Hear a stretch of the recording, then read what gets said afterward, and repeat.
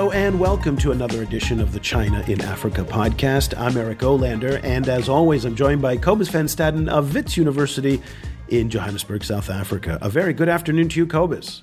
Good afternoon. And a good evening to Shannon Van Sant, who's in Hong Kong, where she is a reporter and a documentary filmmaker. She's done work for a whole bunch of organizations. In fact, her resume and my resume look oddly the same. The CBS News, The Economist, France 24, PBS NewsHour, CNN, and the BBC are just a small list of all some of the different organizations that she's reported to over the years from China, but also, interestingly, from Africa. And the reason why Shannon's joining us today is for some reporting that she did last fall in the Comoros Islands. And this is for me, I had to do this too. I knew I've heard of the Comoros Islands, but I had no idea where they were. So it was a quick kind of journey over to Wikipedia to look it in. So we're going to talk about the Comoros Islands and what the Chinese are doing there. But welcome to the show for the first time, Shannon. Thank you very much. So let's get started by talking about the Comoros Islands and where they are. Again, I had to go to Wikipedia. I assume most of you don't know where the Comoros Islands are. They're a former French colony with a population of just about 1 million people located off the coast of Africa on the Indian Ocean. Now, it's east of Mozambique, northwest of Madagascar. So picture Madagascar off the coast of eastern Africa and then head up a little bit, and there it is. Now, it's a tiny little chain of islands. There are about 3 islands, and it's the third smallest country in all of Africa. But also one of the poorest, with just about half the population living below the international poverty line of about $1.25 a day. Now, here's what's interesting about the Comoros, and this, I think, is going to be one of the indications of why we're talking about it today.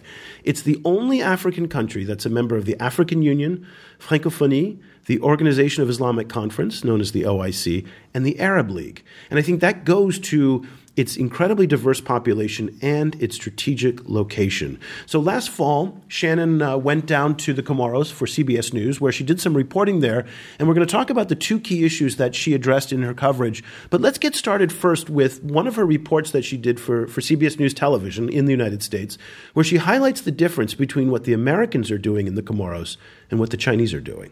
America's most visible investment here is a small library of English books. But in a nation as small and poor as this, the huge Chinese investment is changing lives. They have solutions for big problems. Problems like regular power outages. China is building a power plant. Health centers on most islands are sparsely equipped cement block rooms. China regularly sends teams of doctors to the country, and it's building a modern 8-story hospital. The Chinese are paving roads, building new schools, new mosques, new government buildings, a new airport, a center to facilitate tourism to the country, even new homes for politicians. Local TV and radio stations were designed and built by China. And last month, China announced a $2 million gift to the Comoros to build a new sports stadium. It all amounts to very visible reminders of the nation's benefactors in Beijing. Shannon, that is a huge list of things that the Chinese are doing, and in many ways it's typical of what the Chinese are doing in much larger countries. Did it take you by surprise that here we are in a little speck of Africa, off the coast, that you need a magnifying glass to see on a map, that there they were, the Chinese, in such a prominent presence? I found it very surprising. Initially, this started out as purely a study of malaria eradication, soft power by the Chinese government. But of course, as my research on the story began and I actually traveled to the country, I found that China is literally shaping almost every single aspect of people's lives there. And in a place that is so poor and so impoverished, really China's investment and their gifts to the country are changing everyone's life. You know, you kind of listening to your report, it didn't particularly surprise me that the Americans don't pay a lot of attention to the Comoros, because, I mean, why would they? I suppose the issue is why is China paying so much attention? I was wondering, how do you locate this in the context of the wider Indian Ocean? You know, there's been a lot of reporting over the last while that China is, kind of enlarging its presence in the Indian Ocean. There's lots of talk about naval bases on several of the Comoros' island neighbors. Does Chinese engagement there fit in with a wider Indian Ocean kind of strategy? Yeah, what former diplomats and a former ambassador to the region told me is that this is a new great game for the Indian Ocean, and that these islands are actually incredibly strategically significant, just like Mauritius and the Seychelles and other places there in the Indian Ocean. It's a key shipping route. There are gas reserves that were just recently found off the coast of Mozambique, and it's very likely that some of those oil and gas reserves are also near the Comoros as well. And also a former U.S. ambassador to the region also told me that the Comoros Islands are perfectly situated to be a listening post for different countries. That means that they can easily listen in on satellite conversations from that part of the Indian Ocean. So this part of the world has long been of strategic importance. Of course, it used to be a French colony. The French still maintain control of one of the islands in the Comoros. The U.S. has a presence nearby in the Seychelles. And while these islands, nobody knows where they are, what they are, there are countries that are paying attention. And I think even though you may say, well, it's no surprise that the U.S. is not investing in the Comoros. It's this tiny, piddly little country. I guess what I found is that in my other travels throughout Africa, I was noticing that the Chinese presence and the presence and impact on local Africans' lives really dwarfed that of the United States and some of the countries I've been to. Well, it dwarfs it in a couple of different ways. And I think, again, going back to your reporting, you said that, America's most visible investment here is a small library of English books. And yet the Chinese investments, as quoted by some of the people you talked to, is changing lives. And it's this very tangible type of investment that they're doing: roads, hospitals, airports, stadiums, and things that people can feel and touch, and it really has an improvement to their lives. So I wonder, in the soft power game, do people look at all of these changes in the physical investment that the Chinese are making and saying, this is great, but at the same time, you also allude to the presence potentially, and I'm not sure if it's confirmed or not, of Chinese fishing fleets off the coast, which are, probably drift net fishing massive amounts of fish and maybe impoverishing people even further by virtue of taking away their livelihood. So again, we see the complexities of the Chinese in Africa here, but certainly how does it play out on the ground in terms of public perception of the Chinese, say, compared to both the French and the Americans? Well, I think every gift, as we know, has a cost. Nothing comes for free. And the government officials in the Comoros that I met with, they know that, and they spoke about that. But the cost for the average person, the average Comoran, is way down the road, because right now you're dealing with a population that suffers from food scarcity, that suffered tremendously from malaria, uneducated. It's really one of the most impoverished nations I've been to in Africa. And so they're incredibly grateful. They have roads, they have schools, they have a new mosque, they have medicine and hospitals and a new power plant. Their lives really are being transformed by Chinese investment. And whatever longer term cost that may present, it's a cost that they're willing to pay right now. But I think the worrisome thing for me and for other observers of this is that those costs are sometimes hidden from the average person. Like you said, Chinese fishing boats have been overfishing the fish stocks off the coast, robbing people of their livelihoods. And that kind of cost could potentially slowly creep into people's lives. Maybe at some point, years down the road, people will ask, is this worth it? But I have to say, another thing I thought that was very interesting about the Comoros is that the history of French colonialism there was so incredibly violent. There was a man named Bob Denard. He's a French mercenary. He died just a couple of years ago. And he overthrew the government of the Comoros 4 times, most recently in 1995, where he allegedly assassinated the president and I think the vice president, I can't remember which. So, and he took over the country personally. So people, when I was in the country, they spoke of this man, Bob Denard, as they said he created a nightmare for their lives. He was incredibly violent. And they view the French and the French history there in the most horrific terms. So they do not trust Westerners. They trust China over any Western country any day. And France really set the Comoros up now as a place that is very welcome and very receptive to Chinese investment because it presents an alternative to Europe and to the United States. That is so interesting. I mean, I remember that incident in the mid-90s because the Comoros is a tourism destination for South Africans. I remember this kind of scramble to evacuate South Africans in the last Bob Denard crisis. But it's so interesting that there's so little awareness of this kind of bad image of the West in the West. So frequently the West is so content to think of itself as having this completely benign image in Africa. And it's not true. So it's really interesting to hear that. Yeah, that's right. And I thought it was quite interesting. And I think it's something we all have to keep in mind, whether we're journalists or investors or diplomats, that we're walking into some countries in Africa, the Comoros being an extreme example, which has really suffered so greatly because of colonialism. And when I was first reading about Denard, I was just fascinated by his story. And then when I really got on the ground in the Comoros and I realized just the devastation and the havoc that he wrought in people's lives, I can understand why they would be so thankful for an alternative, really, to the West. Before we get on to the malaria story, which is also another interesting side of this, and what you said you originally went out there for, let me just ask you the simple question now. And again, this is about semantics, and I don't mean to put you on the spot here, but in both our discussion today, as well as in your reporting, you use the word gift. And to describe what the Chinese have been doing.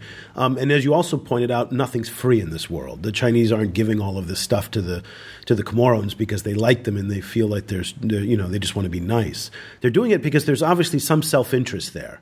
What do you think the Chinese want out of the Comoros? After all the things that you saw on the ground there, after all the people you spoke with, what do you think is their agenda there? Well, I think the Chinese think very long term, and that's one answer to your question. The second answer is that I think that the majority of Chinese investors in Africa and in the Comoros are individual entrepreneurs or company owners, and they're coming up with their own ideas, and Africa is available to them to test their products. And as a new market. One of the Chinese scientists that I was talking to from this pharmaceutical company in the Comoros, they said, Africa is the next place. It's the new market. They said Africa is where we were in China in the 1980s. And they're very excited to have this as a place to try out their new ideas and their innovations. So I think that, that's part of the answer there. No. And yeah. Now, Cobus, let me put the same question to you. Now, I know you're not a Comoros expert in any way, but when you look at what Shannon's reporting is, and we started digging into this topic, what do you think what's the driving reason for it? Is it the natural gas, the security? Is it a little bit of everything? Because there's obviously no headlines that they're going to get out of their investments in the Comoros, except for Shannon, of course. But what do you think is their agenda there?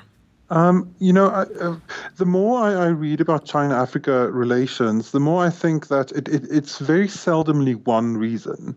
I think it's exactly this, the amount of good reasons all layered on top of each other. So it's both a strategic reason and possibly, kind of a soft power whammy in relation to malaria and, and new markets and, kind of having growing influence in the Francophone sphere, et cetera, et cetera, et cetera. I think the more of those reasons that pile up, the more willing China is to go. China has such a complex and multilateral, integrated kind of approach to Africa now, that the more bases they can cover, kind of in a particular African country, the better. So I think, kind of it's exactly the reason is that there are so many reasons. Yeah. And I think that's true for their engagement in other places as well. That's very good insights. Hey, Shannon, let's now kind of shift gears here and go to the reason why you actually went to the Comoros, which was to kind of do a story on malaria.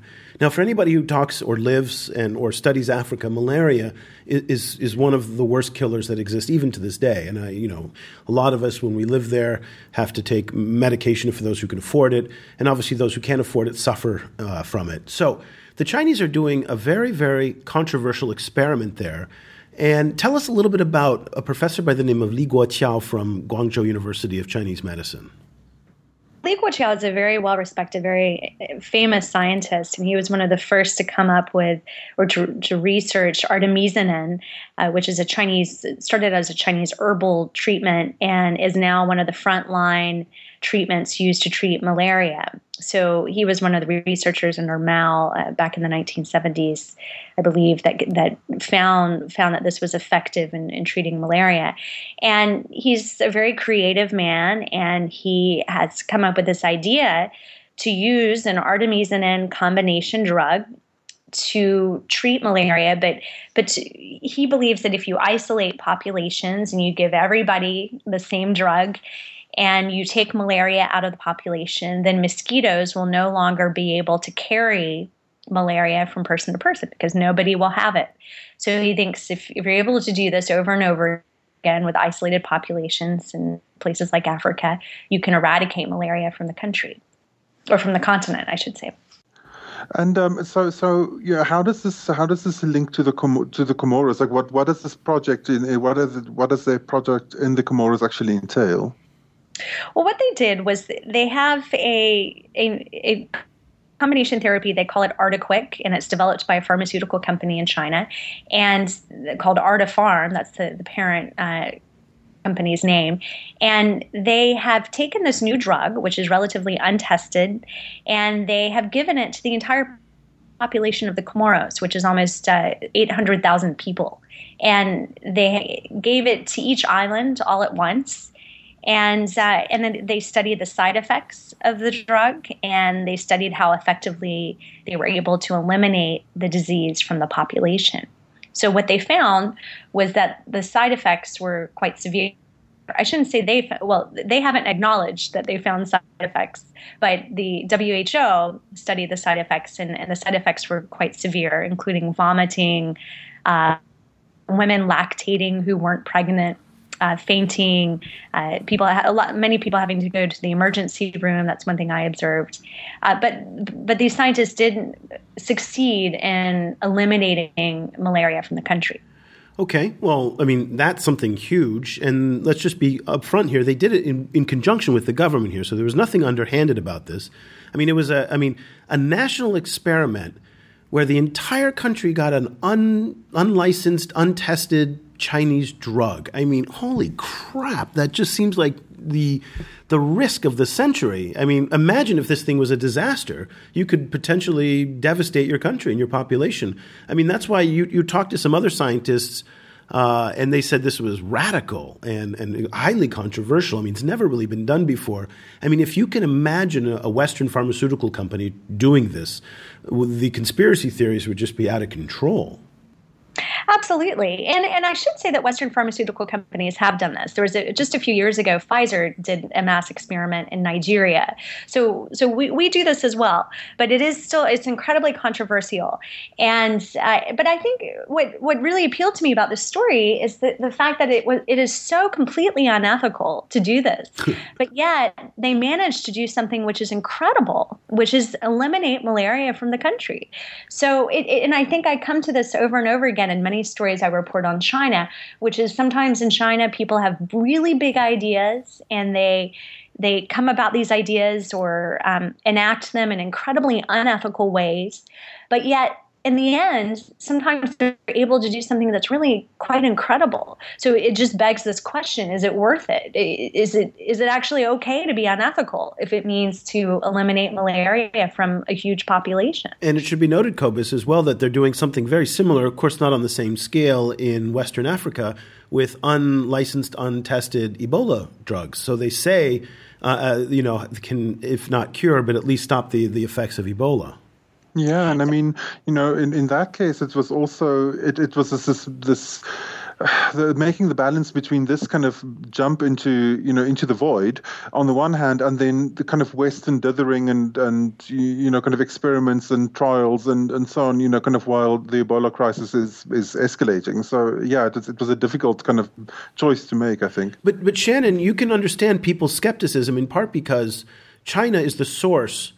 China and India of the source of more than, there's probably not a specific number that I can give, but a lot of the counterfeit fake drugs that come into Africa come from China. And so I can imagine a lot of people being very skeptical about the quality of the drugs that are coming into places like the Comoros. Oh, absolutely. And as you say, it's a very valid concern. But these scientists said to me, what Song Jianping, who helped lead the experiment, he said to me when I first met with him, he said, in China, and we here, our group of scientists, we believe that the end justifies the means. And he says, you in the West, you're too focused on the means and on the process. And I thought that was very true. He said, we're going to get the job done, even if we have to do some things in the process that aren't approved of by the West, but we're going to get it done. And he made the point, y'all will never get it done because you have too much regulation. And that really, in many ways, Cobus, sums up the difference between the Western approach and the Chinese approach. Yeah. It's I mean, as Shannon said, I mean, China has big ideas, and to a certain extent that is one of the problems is, especially in relation to Africa, there's been a bit of an ideas deficit coming from the West. Shannon, so recently, you recently published an article in The Economist, about this malaria experiment, and then the China-Africa expert Deborah Brautigam wrote a response to it, in which she praised the article, kind of a lot, and then kind of she added 3 questions that she said, kind of that she would appreciate kind of further information on. So I was wondering if kind of if I could just mention them to you. One is, to which extent are the side effects monitored in a systemic way? In the second place, are the participants giving fully informed consent? And then in the third place, what is the links between the Chinese Ministry of Health and the particular drug company that is doing the experiment? Yeah, well, the answers to all 3 of those questions by Deborah are basically no. The side effects were not monitored systematically, and this is one of the WHO's top criticisms of this whole project by these Chinese scientists. They were not monitored in a systematic or rigorous way, and you had masses of people who were going to the emergency room complaining of severe side effects. And like I said, bizarre side effects like women lactating who were not pregnant, and there was no sort of rigorous and controlled and organized monitoring of these side effects. And also, the Chinese scientists didn't really report these side effects, especially the more severe ones, publicly. And they also took all of their test results with them and just took them back to China to analyze. They didn't allow the local government officials from the Comoros or local health officials to review the information they had. They took it all back with them back to China, which is also very unusual and unethical. And the second question you asked... informed consent. Informed consent, that's right. No, the people were not allowed to make informed consent. They were not given full information on the mass experiment. They weren't warned enough about the side effects. When they started to experience severe side effects, there was a tremendous amount of fear in the local population. Some people believed that their relatives had died after taking the drug. Some people refused to take the drug again. So they were not told of potential side effects. They were also not told of the potential long-term risk of the project, which included increased resistance to the drug. It also included creating the conditions possibly for a mass epidemic and return of malaria down the road, in which many more people could be killed. So they weren't told of that. And then the third one, tell me again your third question. Sorry, it's been a long time. What is the link between the Chinese Ministry of Health and the drug company administering the trial? Well, the Ministry of Commerce funded the bulk of the experiment. That's what I was told by the scientist early on, is that China's Ministry of Commerce was funding the bulk of the experiment.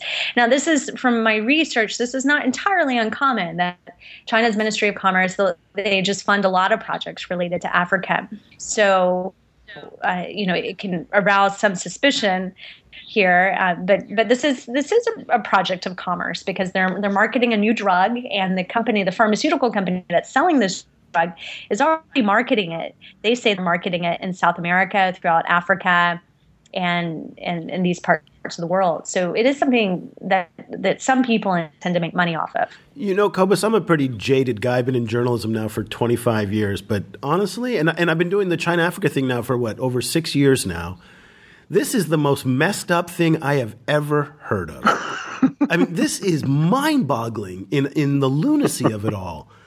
Shannon, it's incredible to hear what you're saying. I mean, like, it takes the cake of anything that, like, Howard French wrote about in his book, or there's no story that tops this one in all of China, Africa. I mean, it's crazy. Yeah. Wow. I mean, I am literally blown away by it. And that doesn't happen very often. I don't think anybody who's listened to this show can ever recall a time where I said, I'm just like, oh my God. Wow. And of course, I mean, the stakes are so high in both directions. For the entire because country. If it works, then, you know, and they actually do eradicate it, and they then actually manage to actually implement it in Africa, the repercussions could be amazing. I know, but you gotta do it the right. amount, like, eradicating malaria from Africa would be incredible. Absolutely. But then the risks, oh my goodness. I know, but I mean, it's just the risk, the way they're going about it. And again, those of us who've lived in China and know China, and Shannon, you know this full well, you know, they're not known for their quality control and their kind of double-blind study methods and all the other kind of ways of doing things that ensure proper methodology. And the way that you've described it is frankly, it's terrifying. And I really feel bad for people who didn't have the information available and couldn't kind of withdraw themselves from this experiment. Yeah, I think for me, it's a study of just extraordinary poverty and how you just have these people in countries like the Comoros, and they simply just don't have very much leverage. And even with all of the most horrible things that come with this experiment, for them, it's just one of the many things that China is doing to improve their lives, if that makes sense. Yeah, and I mean, of course, we would never accept this in our community. No, and yeah, I mean, improve is a really loaded relative word in the case of this drug, because obviously for the people who are suffering the side effects, their lives are not being improved. Nonetheless, it is really, again, this tiny little speck of an island off the coast of Africa is really in many ways a showcase for everything that is great, terrifying, exciting, scary about the Chinese in Africa. And I think, Shannon, you've done some really excellent reporting. If you'd like to follow what Shannon's doing, we're going to put some links, especially on our ChinaFile website. If you go to ChinaFile.com and follow our podcast there, we put kind of reference links. And I'll put links to both of Shannon's articles and her video from the Comoros. It's fascinating reading. It's very, very interesting. Shannon, thank you so much for joining us today. We really appreciate you taking the time. Thank you. Now, what we like to do at the end of every show is kind of encourage people to check out some of the things that you're doing and what you're reading and writing. What's the best way for people to follow you on social media? Well, they can follow me via Twitter or Facebook. It's just Shannon Van Sant, and I have some of my documentaries uploaded to Vimeo. So I have that web link on my Facebook and Twitter page as well. Fantastic. And Cobus, what's the best way for people to stay in touch with you? You can see me on our Facebook page, which is facebook.com/China Africa Project, and I'm also on Twitter at Stadenesque. That's STADENESQUE. And you can find me on Twitter as well. I'm at EOLander. That's EOLANDER. I'm tweeting the top China and Africa headlines almost every day. And also on Facebook as well. We're at 260,000 followers from all over the world. Got a great conversation going on over there. Cobus and I are updating the page almost 24 hours a day. So it's just like a giant news feed that you can follow if you want to stay on top of the headlines. And everybody, don't forget, we've just launched our new email newsletter that goes out every Monday with, top stories, podcasts, quotes of the week, academic research papers that we find. We curate the best of the web, kind of package it up and send it out to you. Shannon, I unceremoniously put you on our list, so I hope you don't mind. So you got an email, in fact, today in the mail from us with the newsletter.